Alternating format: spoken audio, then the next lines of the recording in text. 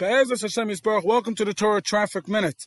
So we're sitting here a day after Tisha B'Av, and many people feel like they should have davened harder, they should have stayed a little longer, they should have fasted a little better, or this or that. But all of us, at some level, felt a little discomfort in the morning. Let's say sitting on the floor, I saw even the guy that had the big fancy Rebbe'she, Misaskim chair.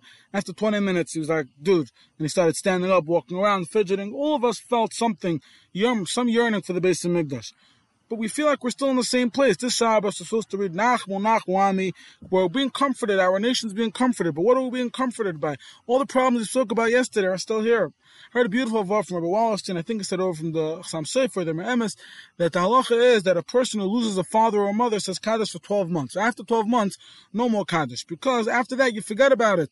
That means the first 12 months, when it's alive in your heart, you talk about it, you say Kaddish, you have Avelos, you mourn that person. After that, you forget about it. So he said, if we would not have Tisha B'Av, we would forget about it. The fact that we have Tisha B'Av, the fact that we're in Avelos, the fact that we sat on the floor, that's the biggest Nechama, that's the biggest comfort. That shows the Beis Hamikdash is still alive by us and by Hashem. So just the fact alone that we went through Tisha B'Av is a reason for us to celebrate the Shabbos. The Ritva said he's supposed to make a special Kiddush. I want to point out something else. I heard from Rabashkin, I see on Parshas V'aschanu, Hashem never says no. Moshe Rabbeinu davened 515 times. Hashem never said no. Hashem said to stop davening. Because you keep davening, the Gula will come. Nachmu, have a great Shabbos. It's Chus, Binyamin ben Miriam.